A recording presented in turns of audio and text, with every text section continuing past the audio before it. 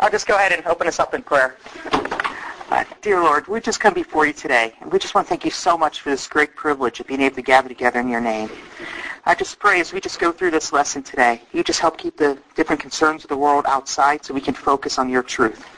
And I just pray that you help us come to a biblical understanding of the devil and his role in our sin. In the name of your Son, Jesus, we pray. Amen. Okay. The first thing before we dive into this lesson that I really have to stress is this is a very brief overview of the topic. The topic of spiritual warfare and the role the devil plays in our sin is something we can do a whole conference on itself. And many of the different subpoints I have could be a whole breakout session by itself. So I would refer you to the end of my notes, which start on page 41. I do some recommended resources, and all of those books are very excellent things for you to dive into if you want to learn more about the topic. But to start off, when you think about spiritual warfare, what do you think? Do you think about things like casting out demons, binding the devil, reclaiming the territory, or the interrogation of demons?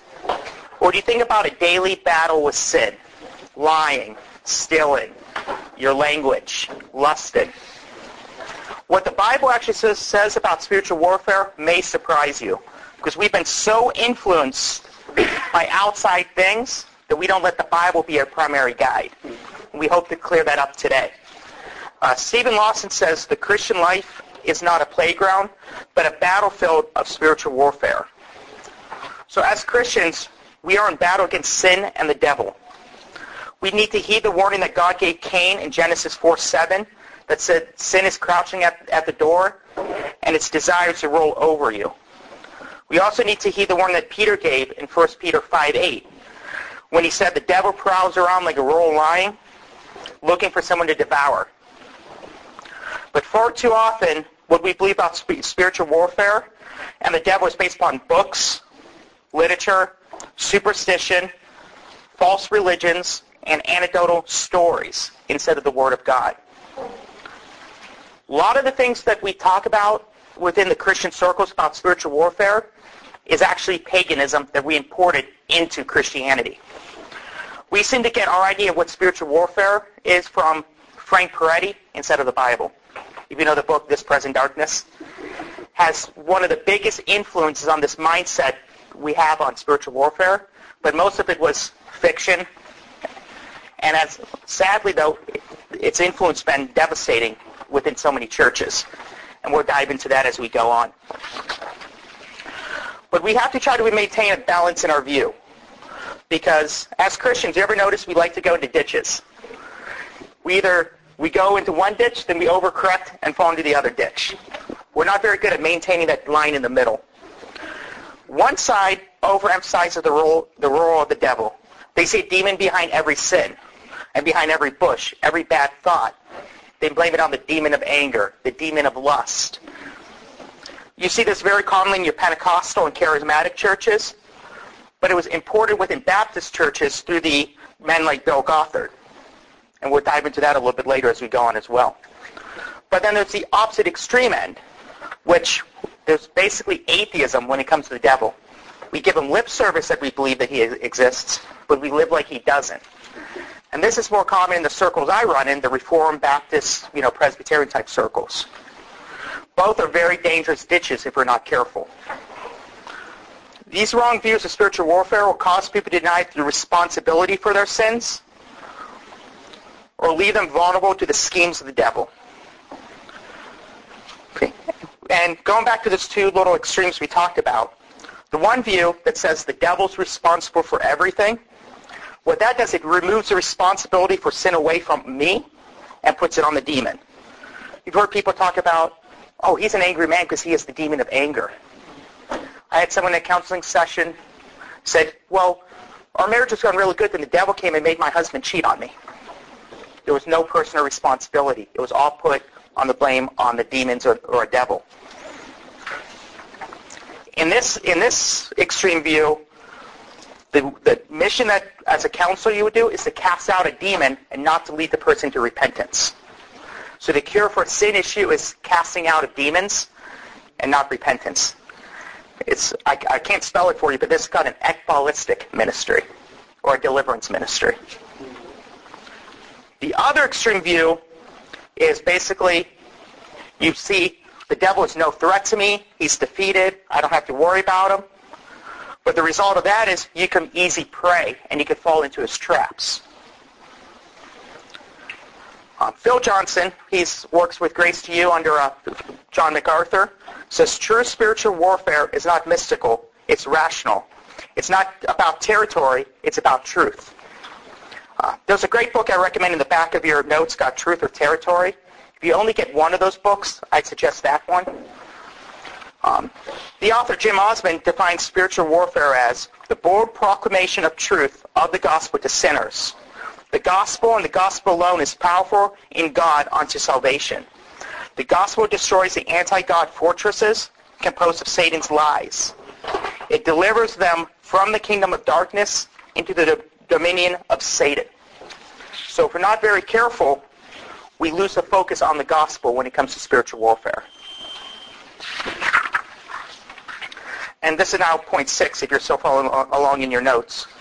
Spiritual warfare is really about sanctification.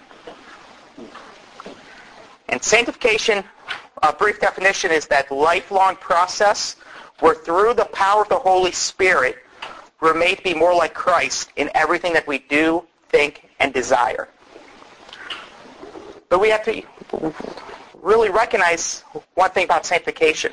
It is synergistic, which means it's us working in cooperation with God. Where salvation is called monogistic, which means salvation is all of God. He does everything in our salvation. With sanctification, it's us working with the Holy Spirit. And number 7, biblical counselors serve on the front lines of spiritual warfare. How many of you guys are counselors? Okay, how many of you guys are pastors?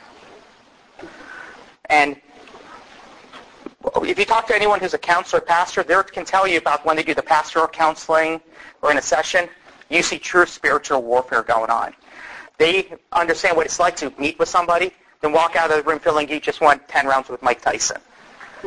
But it's not just a warfare that biblical counselors and pastors are in. We're in it every day for our own lives and the lives of those around us. For your loved ones, for your family, for your coworkers. We're in that constant battle. And we have to maintain the biblical perspective if we're going to win this war, which we know in the end we do, because Satan is a defeated enemy. But we have 3 foes or enemies. We're in a holy war with all 3 of them. The first one is the world. 1 John 2, 15 through 17 says, "Do not love the world, nor the things of the world. If anyone loves the world, the love of the Father is not in him. For that is in the world, the lust of the flesh and the lust of the eyes and the boastful pride of life is not from the Father, but is of the world. The world is passing away, and also its lusts. But the one who does the will of the Father lives forever."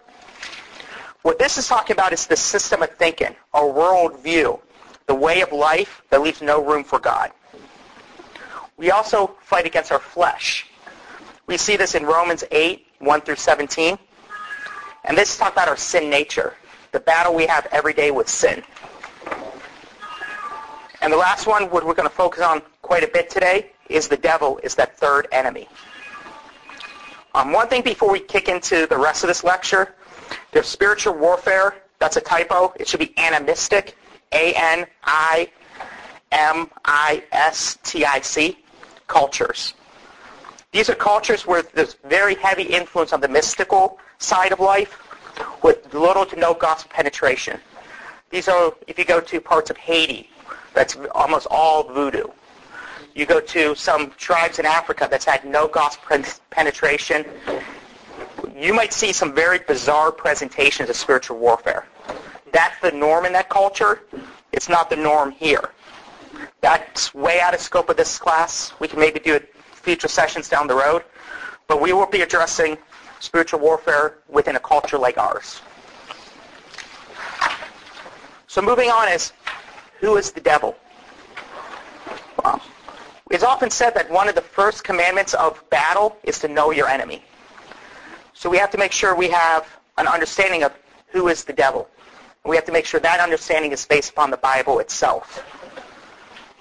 Throughout this, when you flip through your Bible, you see him referred to in so many different ways. Satan, Lucifer, the accuser, the slanderer, the adversary, Apollyon, Beelzebub, Belial, the dragon, the serpent, the god of this world, the prince of the power of the air, the prince of this world, and the evil one, and the tempter. If you break it down, Satan actually just means the one who resists, or the accuser. Joel Beeke, in his book Fighting Satan, which we do have in the bookstore, did a study, and he broke down from the King James Version how often the term Satan is used. He showed that it was used 19 times in the Old Testament, but 14 of those were found in Job 1 and 2 alone. Other times you see I have it in your notes, 1 Chronicles, Psalm, and Zechariah. In the New Testament, you see Satan is used 34 times, and the devil is used 60 times, but you see 40 of those times were in the Gospels.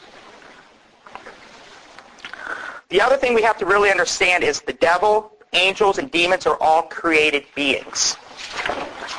Within some Pentecostal circles, you see the idea that the devil and angels are just forces or mystical abilities or just a symbol of evil that can take over us.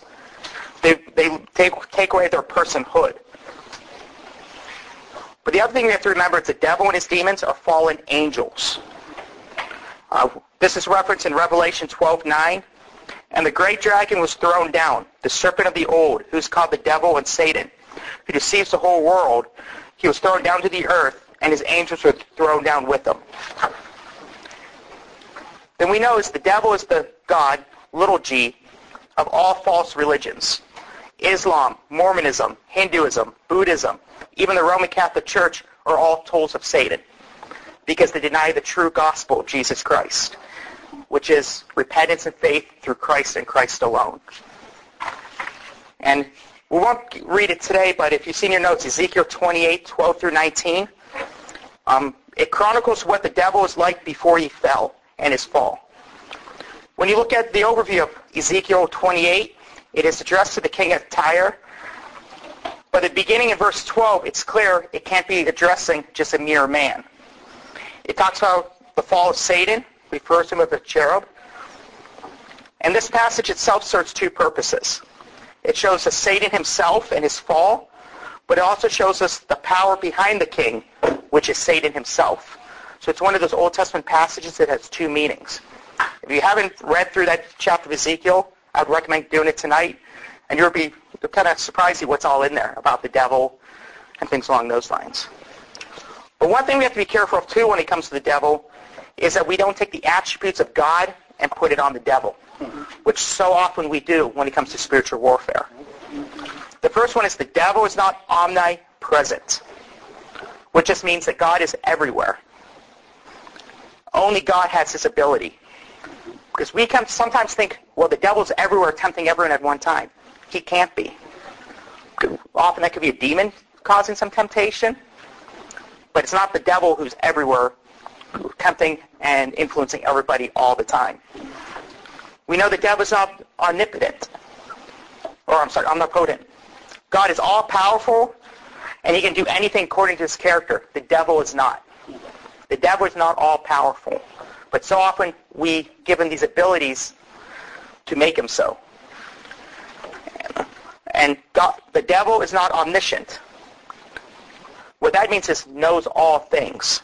We know that God knows all things, and there's nothing he does not know. But the devil does not contain all knowledge. We also know the devil is not sovereign. Sovereignty is God's kingly supreme role, control, and legal authority over everything. But when you look through Scripture, we see the devil is still subservient to God. And one thing, the devil and demons, and how we use the language today, we kind of mix them up sometimes.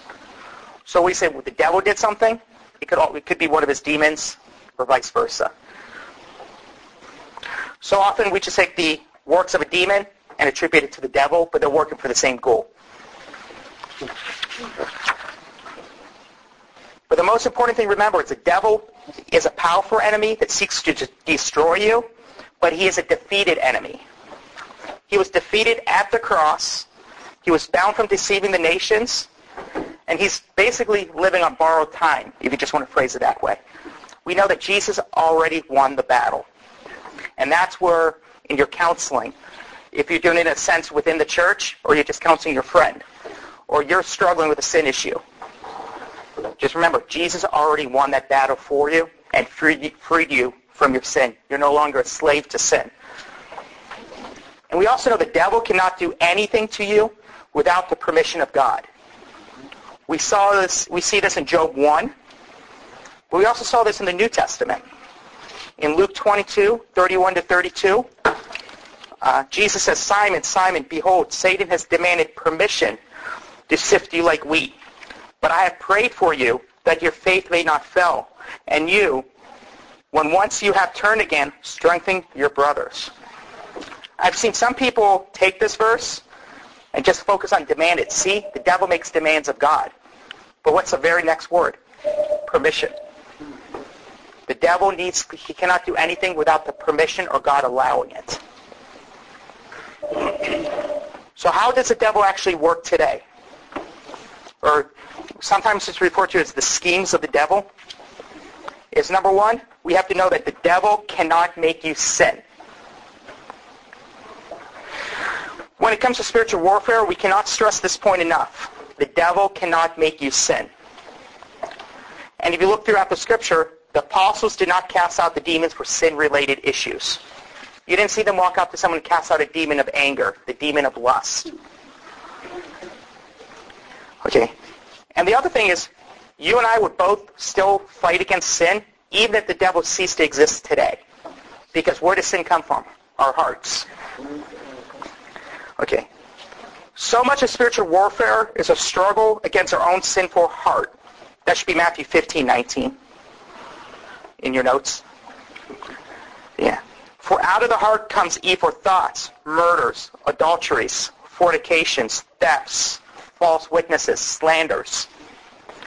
So we see this. Sin starts with us. So what the devil can do is use what's already in us. He's not putting those desires in us, but he's using what's already coming from inside us. And that's very important for us to remember. Then a lot of people talk about Ephesians 6:12. For our struggle is not against flesh and blood, but against rulers, against powers, against world forces of this darkness, against spiritual forces of wickedness in heavenly places. To really exegete this verse, you really need a whole hour to itself, because it's such a complex verse. But the flesh and blood, according to Brian Borgman, he's a great biblical counselor and a pastor, says Paul is using the first century Jewish way of saying that the conflict is not with mere human beings. They may be used as weapons, but they're not the ultimate weapon. What this verse is basically teaching us is to show us that we're in a spiritual battle, and it's a rationale for putting on the armor of God. And now as we look at the schemes of the devil, it's not an all-inclusive list, and these are some of the main points. We have to be very careful here as well. The Bible is silent on how the devil carries out most of these. Since the Bible does not explain how he does these, we should not speculate how he does, because that gets us into trouble. But we see the devil attacks or discredits the Word of God. He tries to make you doubt the truth of the Scriptures. He tries to twist God's Word to make you think it means something it doesn't. He tries to distract you when you're trying to read it.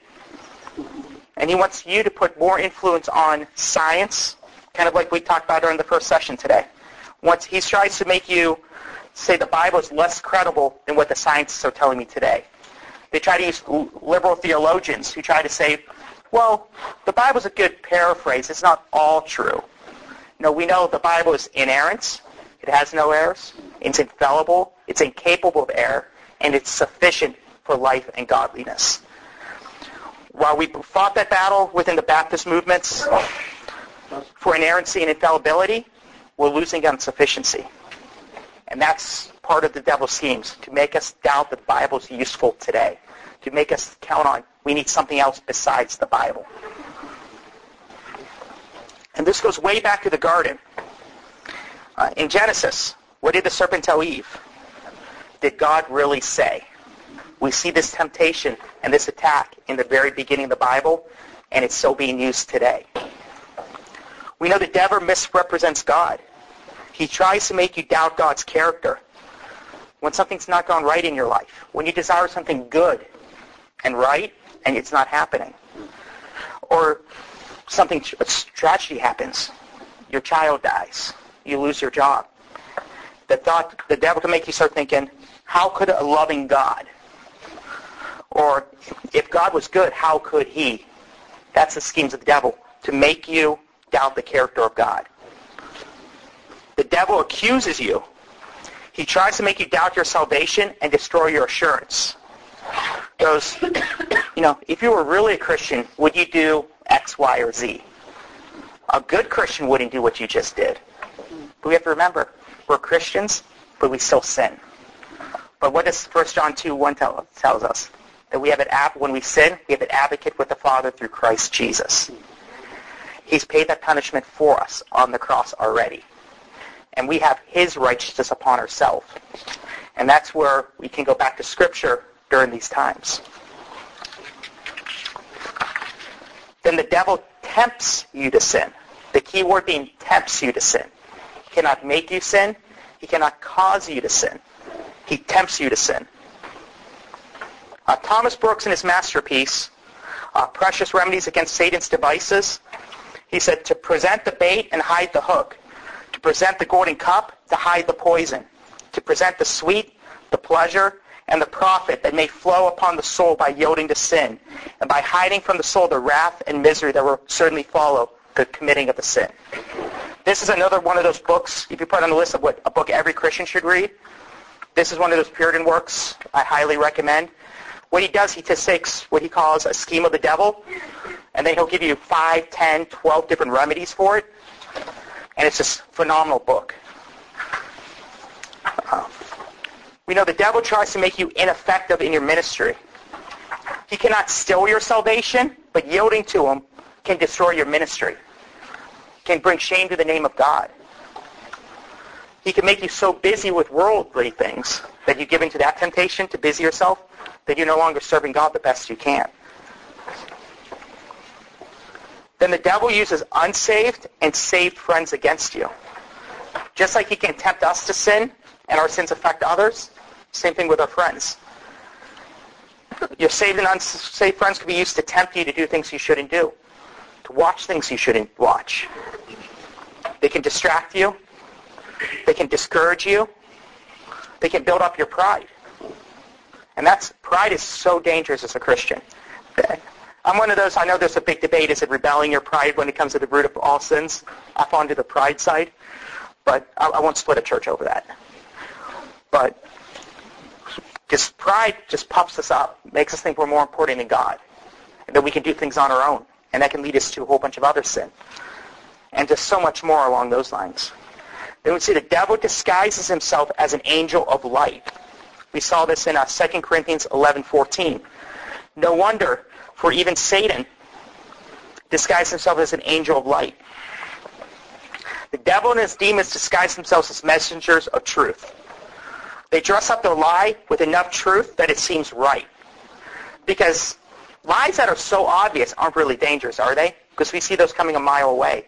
It's the one where they're all dressed up that's 98% where they're true. But that little bit of poison there is what's so dangerous. And it's interesting, if you look at a lot of false religions, what do you see at the very beginning? Angels. Mormonism. Moroni, right? The angel came and brought him to Joseph Smith. What about Islam? I believe it was Gabriel in the cave. And even if you look at the Catholic Church, the apparitions of Mary, what is she's often described as? A being of light. And you look at like Fatima and those other things, who is she always pointing to in those things when she appears? To herself instead of Christ. So that's one thing we have to be very careful of. This idea of Satan appearing as an angel of light can bring things that seem really true and distract us that way. We've all seen it's been used to start some of these false religions that lead many people astray. But there are many wrong ways that we can fight against sin and the devil. Many of these weapons work as we go through these. You can see that many of these go hand in hand and work together. However, so often we just incorporate bits and pieces into our theology. The first one is casting out demons for sin-related issues. We already said that was an equibalistic type ministry or a deliverance ministry. And the idea of casting out demons for sin-related issues is foreign to scriptures. The casting out demons was part of the apostolic ministry of the apostles and their close associates, which is meant to authenticate the message. And that leads us to the subpoint A, is can Christians be demon-possessed? The answer is no. A lot of people try to make a big difference between demon possession and demonized. Have you heard people try to do that? When you go back to the real root word, it means the same exact thing. Both terms denote ownership, but as a Christian, we're sealed by the Holy Spirit, and an unclean spirit cannot reclaim us, since we've been sealed for the day of redemption by the Holy Spirit. Then the question is, can unsaved people be possessed? And the answer with that would be yes. We see this in more of these animistic cultures we talked about. But the key there is not to cast out the demon. The key is to give the gospel. That's how we treat demonic activity like that today, is preach the gospel. What they need is salvation. They need the Holy Spirit to come in them. And that's not the norm for our culture. The next one is hedges of protection. I think that's a very common term we all hear today, isn't it? But this is one, hedges of protection. Number 2? Yes.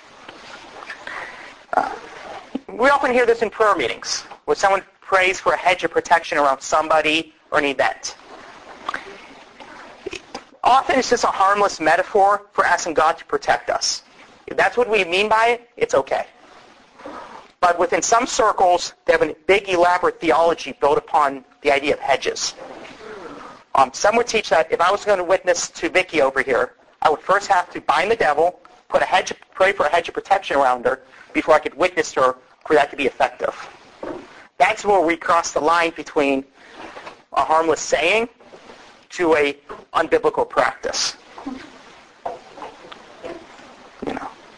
So, but if you have the nice older guy in your church who prays that during a prayer meeting just to saying, God protect us, don't go take him outside and yell at him after. We're talking when you're building this big complex that unless I pray this hedge, God can't work. That's where it becomes dangerous. But where do we get that from?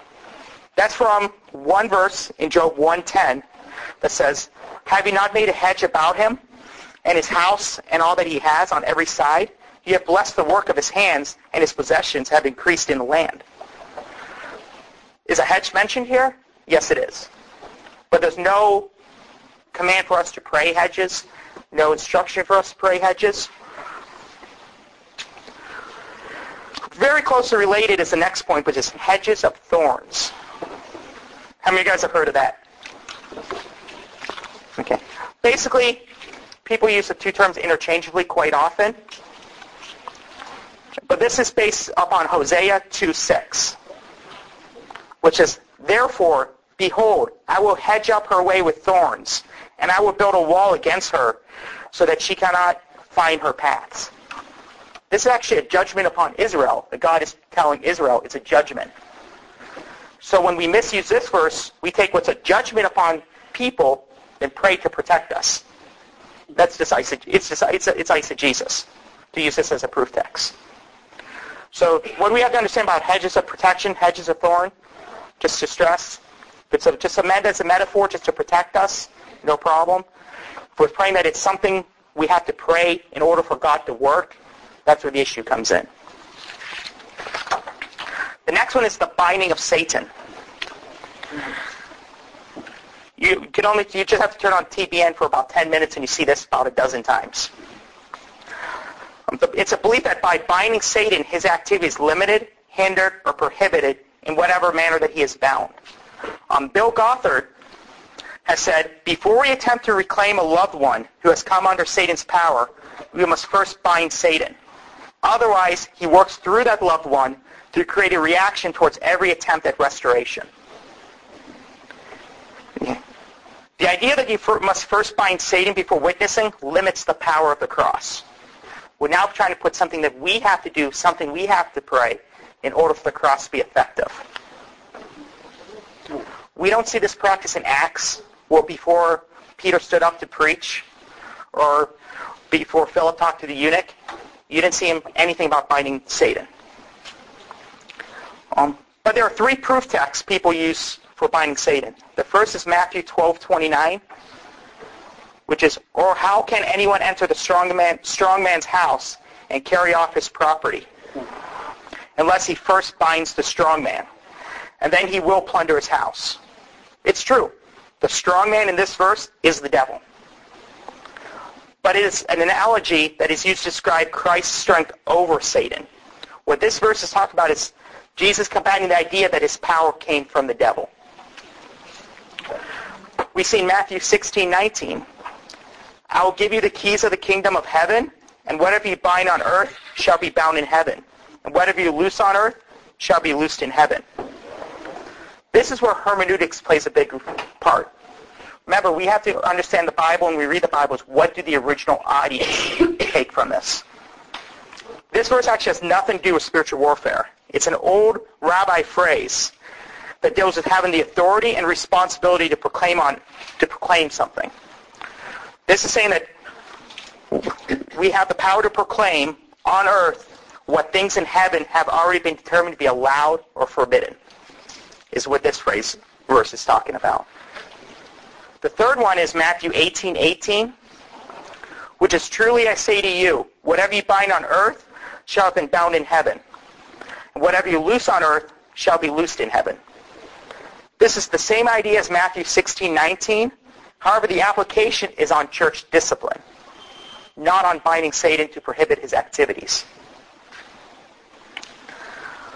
The next one is rebuking Satan. This is a mistaken belief that we have the same power as Jesus does over the devil. The devil has no choice but to obey us when we rebuke him. So some of this belief would say that if you're witnessing somebody and they're just arguing with you, not paying attention, if you rebuke Satan, Satan's got to leave. Or if Satan's tempting somebody, you rebuke him, then he will run away and the temptation will go with him. Yeah. They've seen rebuking Satan as a means of sanctification and a way to resist temptation. Now the next one is called spiritual mapping. How many of you guys ever heard of that one? Okay. This is actually one of the fastest growing, this practice is in one of the fastest growing groups of Christianity today, called the New Apostolic Reformation. Anyone ever hear of them? Everyone hear of the band Jesus Culture? If you have any CDs or your kids have CDs of Jesus Culture, get rid of them.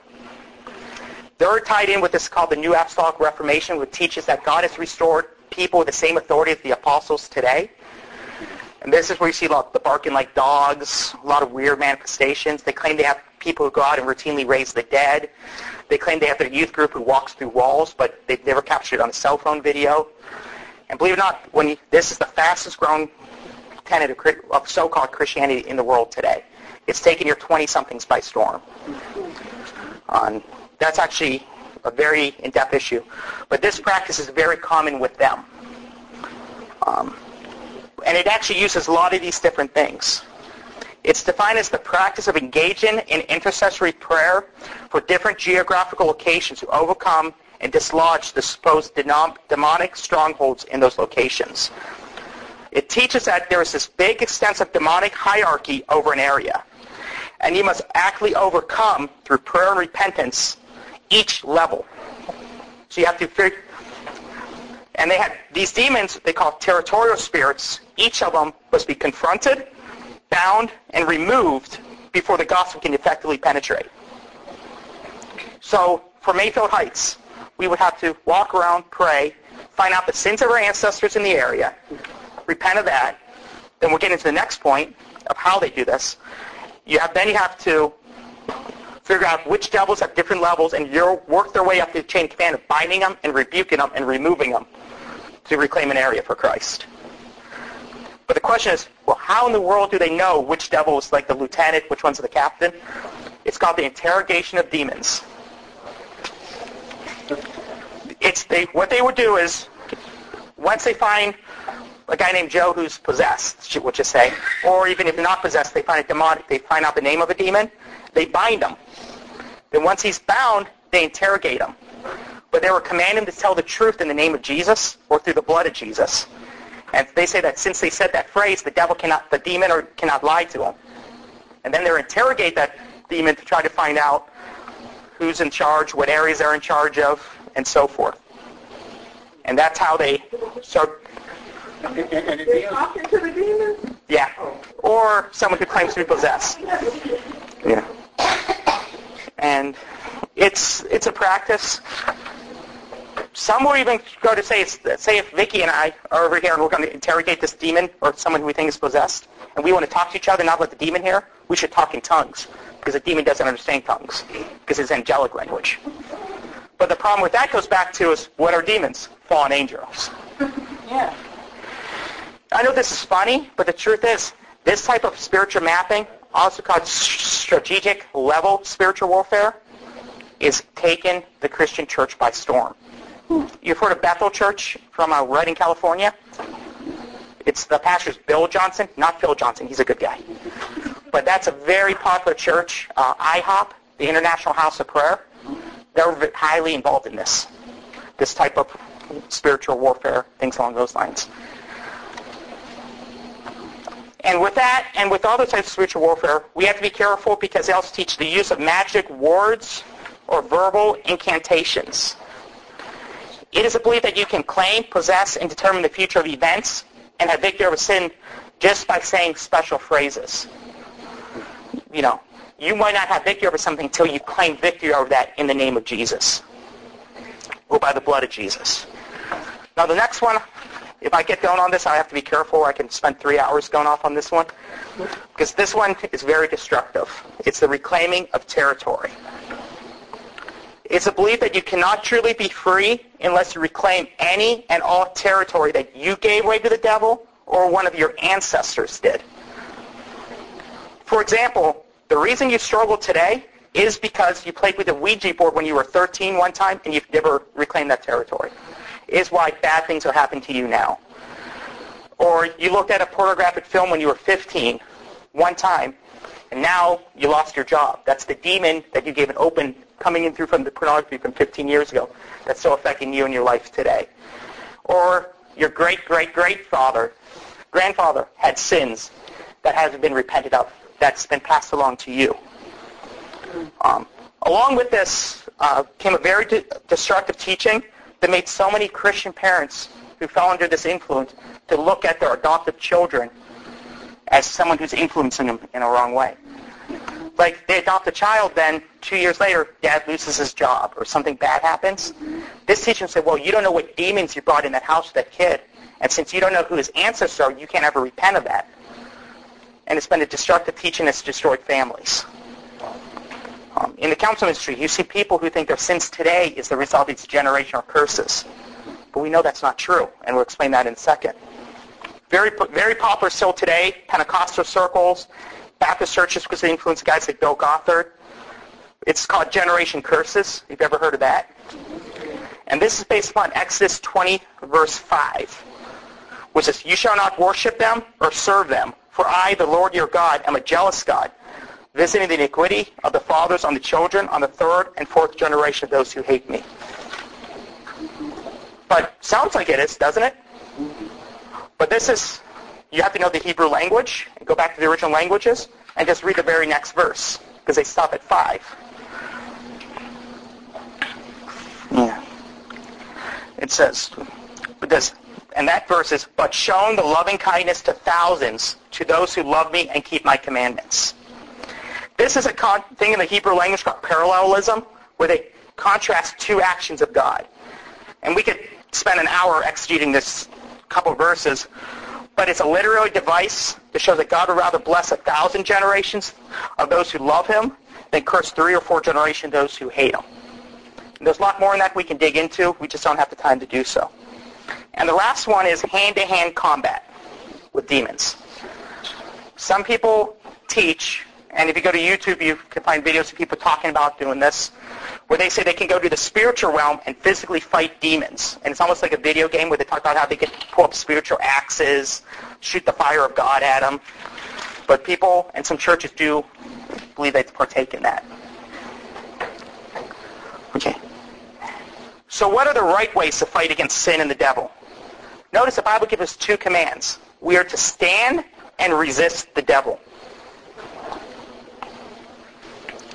Ephesians 6:13 through 14, therefore take up the full armor of God, so that you'll be able to resist the evil day, having done everything to stand firm.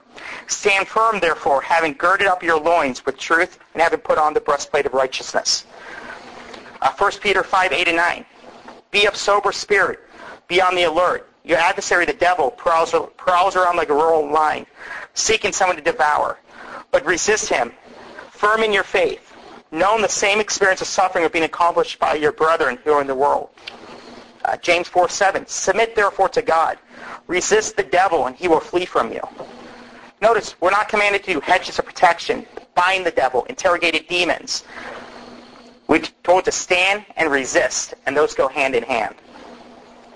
What does it mean to stand against the devil? Only blood-bought believers in Christ can truly stand against the devil, because we're doing under Christ's power and not our own. We're being told to stand guard and watch out for temptation, to stand firm on the foundation of Christ and not in the slippery ground of the world. We must stand in Christ's power and not our own. We are to use the means of grace, Bible reading, prayer, worship, fellowship. And we can stand by putting on the armor of God. What does it mean to resist the devil? We are to resist the devil and sin immediately. We are to flee from temptation and not give in. We are to use that way of escape that is promised to us in 1 Corinthians 10:13. No temptation has overtaken you. And we are to stand against the devil by putting on the full armor of God. And the armor of God, some of these summaries is from John MacArthur. The belt of truth. This is the sincere commitment to fight and win without being hypocrites, and self-discipline rooted in the truth of God. We must base everything on the truth of God that is only found in the Bible. The breastplate of righteousness. Righteousness is holiness. But we are to put on Christ's righteousness that is imputed to us by his act of obedience. Remember, we are only made righteous because of what Christ has done. His act of obedience is that perfect life he lived that was put on our account. And that's what imputation is. It's when you put something that someone else did and put it on someone else. That is why we're Christians today, is the doctrine of imputation is so important. But we are to stand firm and resist the devil through Christ's righteousness. The gospel of peace. We can stand firm. The gospel of peace footwear from Ephesians 6:15. We can stand firm since we have peace with God through Jesus Christ. The shield of faith. Ephesians 6:16. True saving faith in Christ is what this is talking about. Not just an intellectual knowledge, but true saving faith in God. And that is how we resist the flaming arrows, which are temptation, that is referred to in that verse. The helmet of salvation. This is not referring to getting saved. It refers to the assurance we have in our salvation. We can only have full assurance since we can't have full assurance since we are in Christ. The devil wants you to doubt your salvation, discourage you. But what does the book of 1 John tells us? The book was written so we may know that we are saved. So we can't have that assurance. The sword of the Spirit. God's word is the only weapon that we need. It's more powerful than the devil. And we see that what did Jesus use when he was tempted in the desert? Scripture. But what did the devil do? We see how he tried to discredit the word of God. He tried to twist it. Then prayer and supplication. Prayer is a very necessary tool in spiritual warfare. And honestly, pray for your pastors and pray for your guys who are serving in the counseling ministry. they do need your prayers. Summarize Thomas Brooks' book, Precious Remedies Against Satan's Devices. Well, he has 12 to 15 remedies for each device. He kind of summarized it in the very end very broadly. The first is walk by the rule of Scripture. So what he's talking about here is read and study your Bible. Renew your mind in God's truth. Let the Bible be the guide in how you live. Next one is don't vex or grieve the Holy Spirit. The Holy Spirit is grieved when we seek out sin instead of righteousness. We're told not to grieve the Holy Spirit in Ephesians 4:30, which says, do not grieve the Holy Spirit of God by whom you were sealed for the day of redemption. Pursue heavenly wisdom is the next point. And we talked about that. Do not rely on earthly wisdom. Because they're going to start telling us that we don't know if we're a man or a woman. We can't believe in the Bible. They deny the six-day creation. They find the earthly wisdom.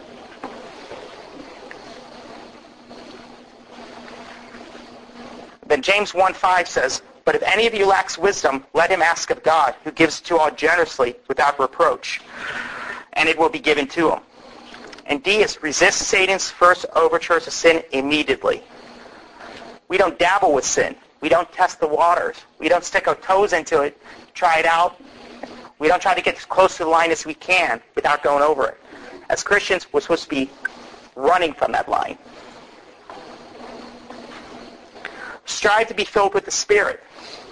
All Christians are indwelt and baptized in the Holy Spirit at the time of salvation. Being filled with the Holy Spirit is a command for all Christians to continually live under the influence of the Holy Spirit. Remain humble. And we talked about that before. Pride is often the root of all life-dominating sins.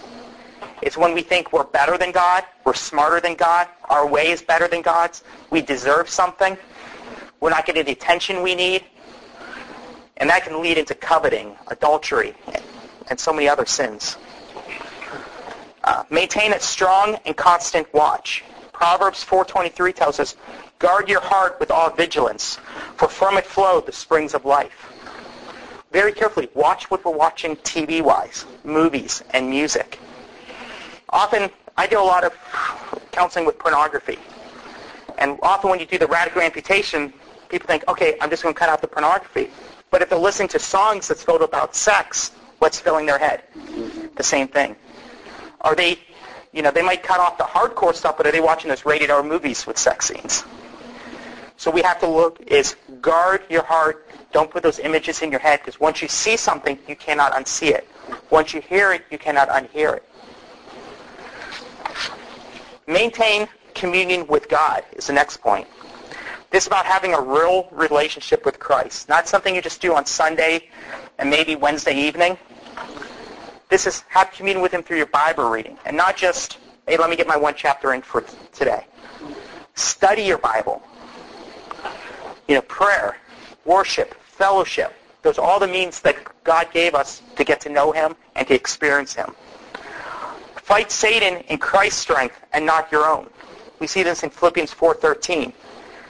That verse is not about winning a football game or knocking somebody out. In context, it was Paul being able to be content in his imprisonment and the tortures he received. That can also apply that he can give us all things we need to resist temptation, live those godly lives. But we have to recognize we must do it through His power and not our own. Then pray much. And I'm sure all the pastors and counselors here will tell you, the one thing they see consistently, if someone has a life-dominating sin, very little to no prayer life. Then do not neglect the role of the church. There's no such thing as a Lone Ranger Christian that forsakes the church. The church is there to help sanctify us, to watch over us, to give us a biblical preaching, teaching, and counseling, to proclaim the gospel, to hold us accountable, and if needed, to slap us against the head with church discipline when we need it, to do the ordinances, the Lord's Supper, baptism. Quick overview on the recommended reading, then I'll take a couple questions. We do have Fighting Satan in the bookstore. Great book. by Joel Beakey. It's a very short, quick read. Truth or Territory. We don't have a copy of any of those in the bookstore. It's a self-published book, so cost-wise, we couldn't do any type of savings on it.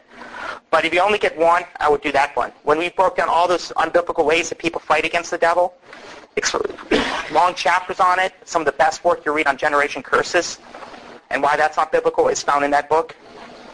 And that's Truth or Territory. I cannot recommend that one highly enough. Just do Truth or Territory by Jim Osmond. I think you can get it on Amazon.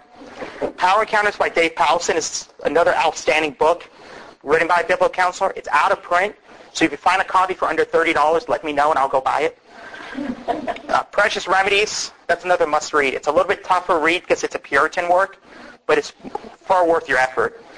Then Spiritual Warfare, A Balanced Perspective by Borgman and Ventura, another great book. So we have a couple minutes for questions. Yeah. Yes, sir. You used a word with being demon-possessed. What was the other word you said? Demonized. Demonized. Yeah. That's different than being oppressed. People just all use them interchangeably. But some people use demon oppression just to mean that they're being tempted by a demon. Yeah. But that's part of our daily life as a Christian. Okay. Does that make sense? Yes, sir.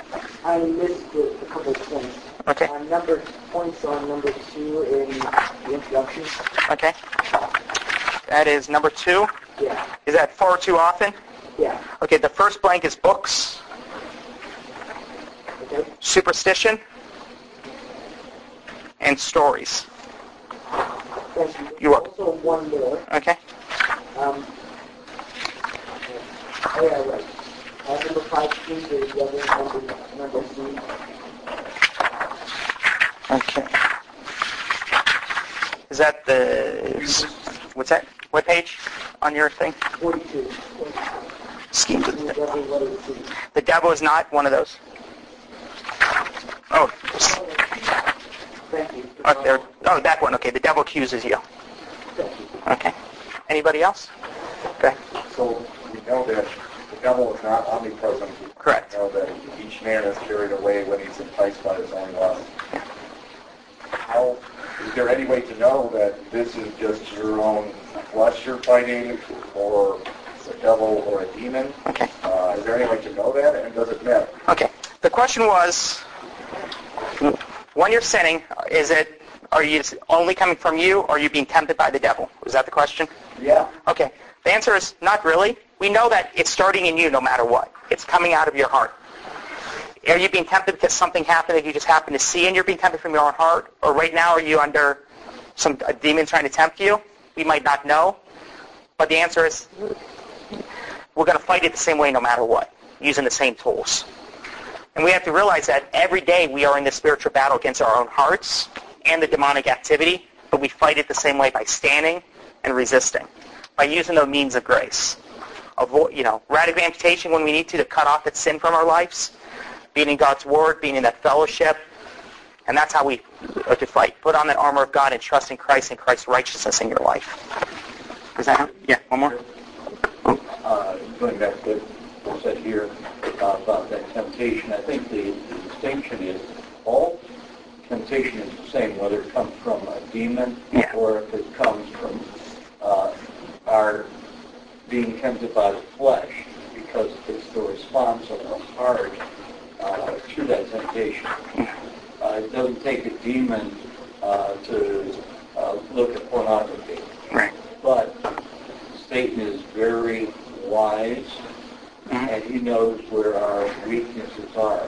And so he can orchestrate it in such a way that those temptations are thrown before us. Yeah. Right. Definitely. Yes, sir.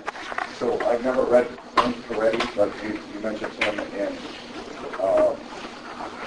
I guess I'm asking an opinion. How common do you think the demon battling or the spiritual warfare is on that type of level? On that level, when you read the book, which he did make a sequel, it's all about like the demon in the corner, and he talks about these spiritual sword fights and things along those lines. I don't think that how he approaches it is a very biblical way, because he makes it seem more of that hand-to-hand combat, per se.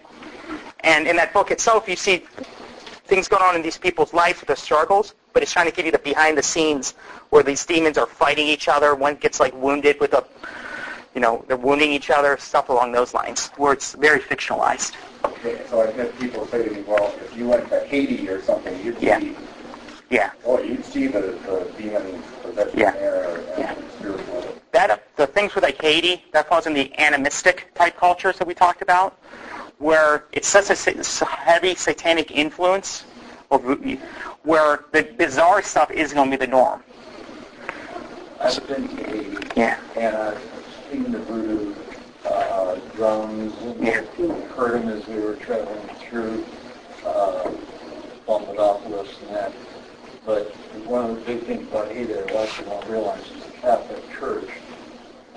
Many of the shaman for the voodoo are actually Catholic priests. Right. And it's just so integrated down there. It's not funny because it's listed as 90% Roman Catholic, 100% voodoo. Yeah. And even ministering those areas, the true way if I was living in Haiti, I'm going to fight against temptation the same way I do it here. Absolutely. And that's all it comes down to. You might see some more bizarre stuff. You might deal with a lot more demonic possession of unbelievers, but the answer to there is giving them the gospel. And a heavy gospel ministry is still the key focus. But you might see a lot of the very bizarre stuff that's not seen here. Hector? As far as rebuking Satan or demons, I have many friends, are pastors and are charismatics, and they kind of do that. Do you think that has to do more with the apostolic authority, that they were able to do that? Yes. So we should not emulate that in any way. We should just present the gospel. That's what you. Yeah. The question was about when you see people rebuking the demons or angels. Yeah. Was that from their apostolic authority? Well, we know that casting out demons and that practice goes along with the apostolic authority. But we see in Jude, which is later, is even the Archangel Michael didn't practice that way. So the idea is, our answer to that is gospel ministry and fight the temptation. Because we don't have the ability to command demons and make them obey us. And that comes from the mistaken belief that we have the same exact power that Jesus has over the world, is what that's based out of. And we have time for one more. Anybody else? No? I'll go ahead and close this in prayer. Dear Lord, we just come before you today, and we just want to thank you so much just for this time we had together. We just pray that your truth was told, and that we can just focus on you and understand that we can stand against the temptations that the devil and demons try to tempt us with, and the sin that's from our own hearts. We can resist that because of the righteousness of Christ Jesus. In the name of your Son we pray. Amen.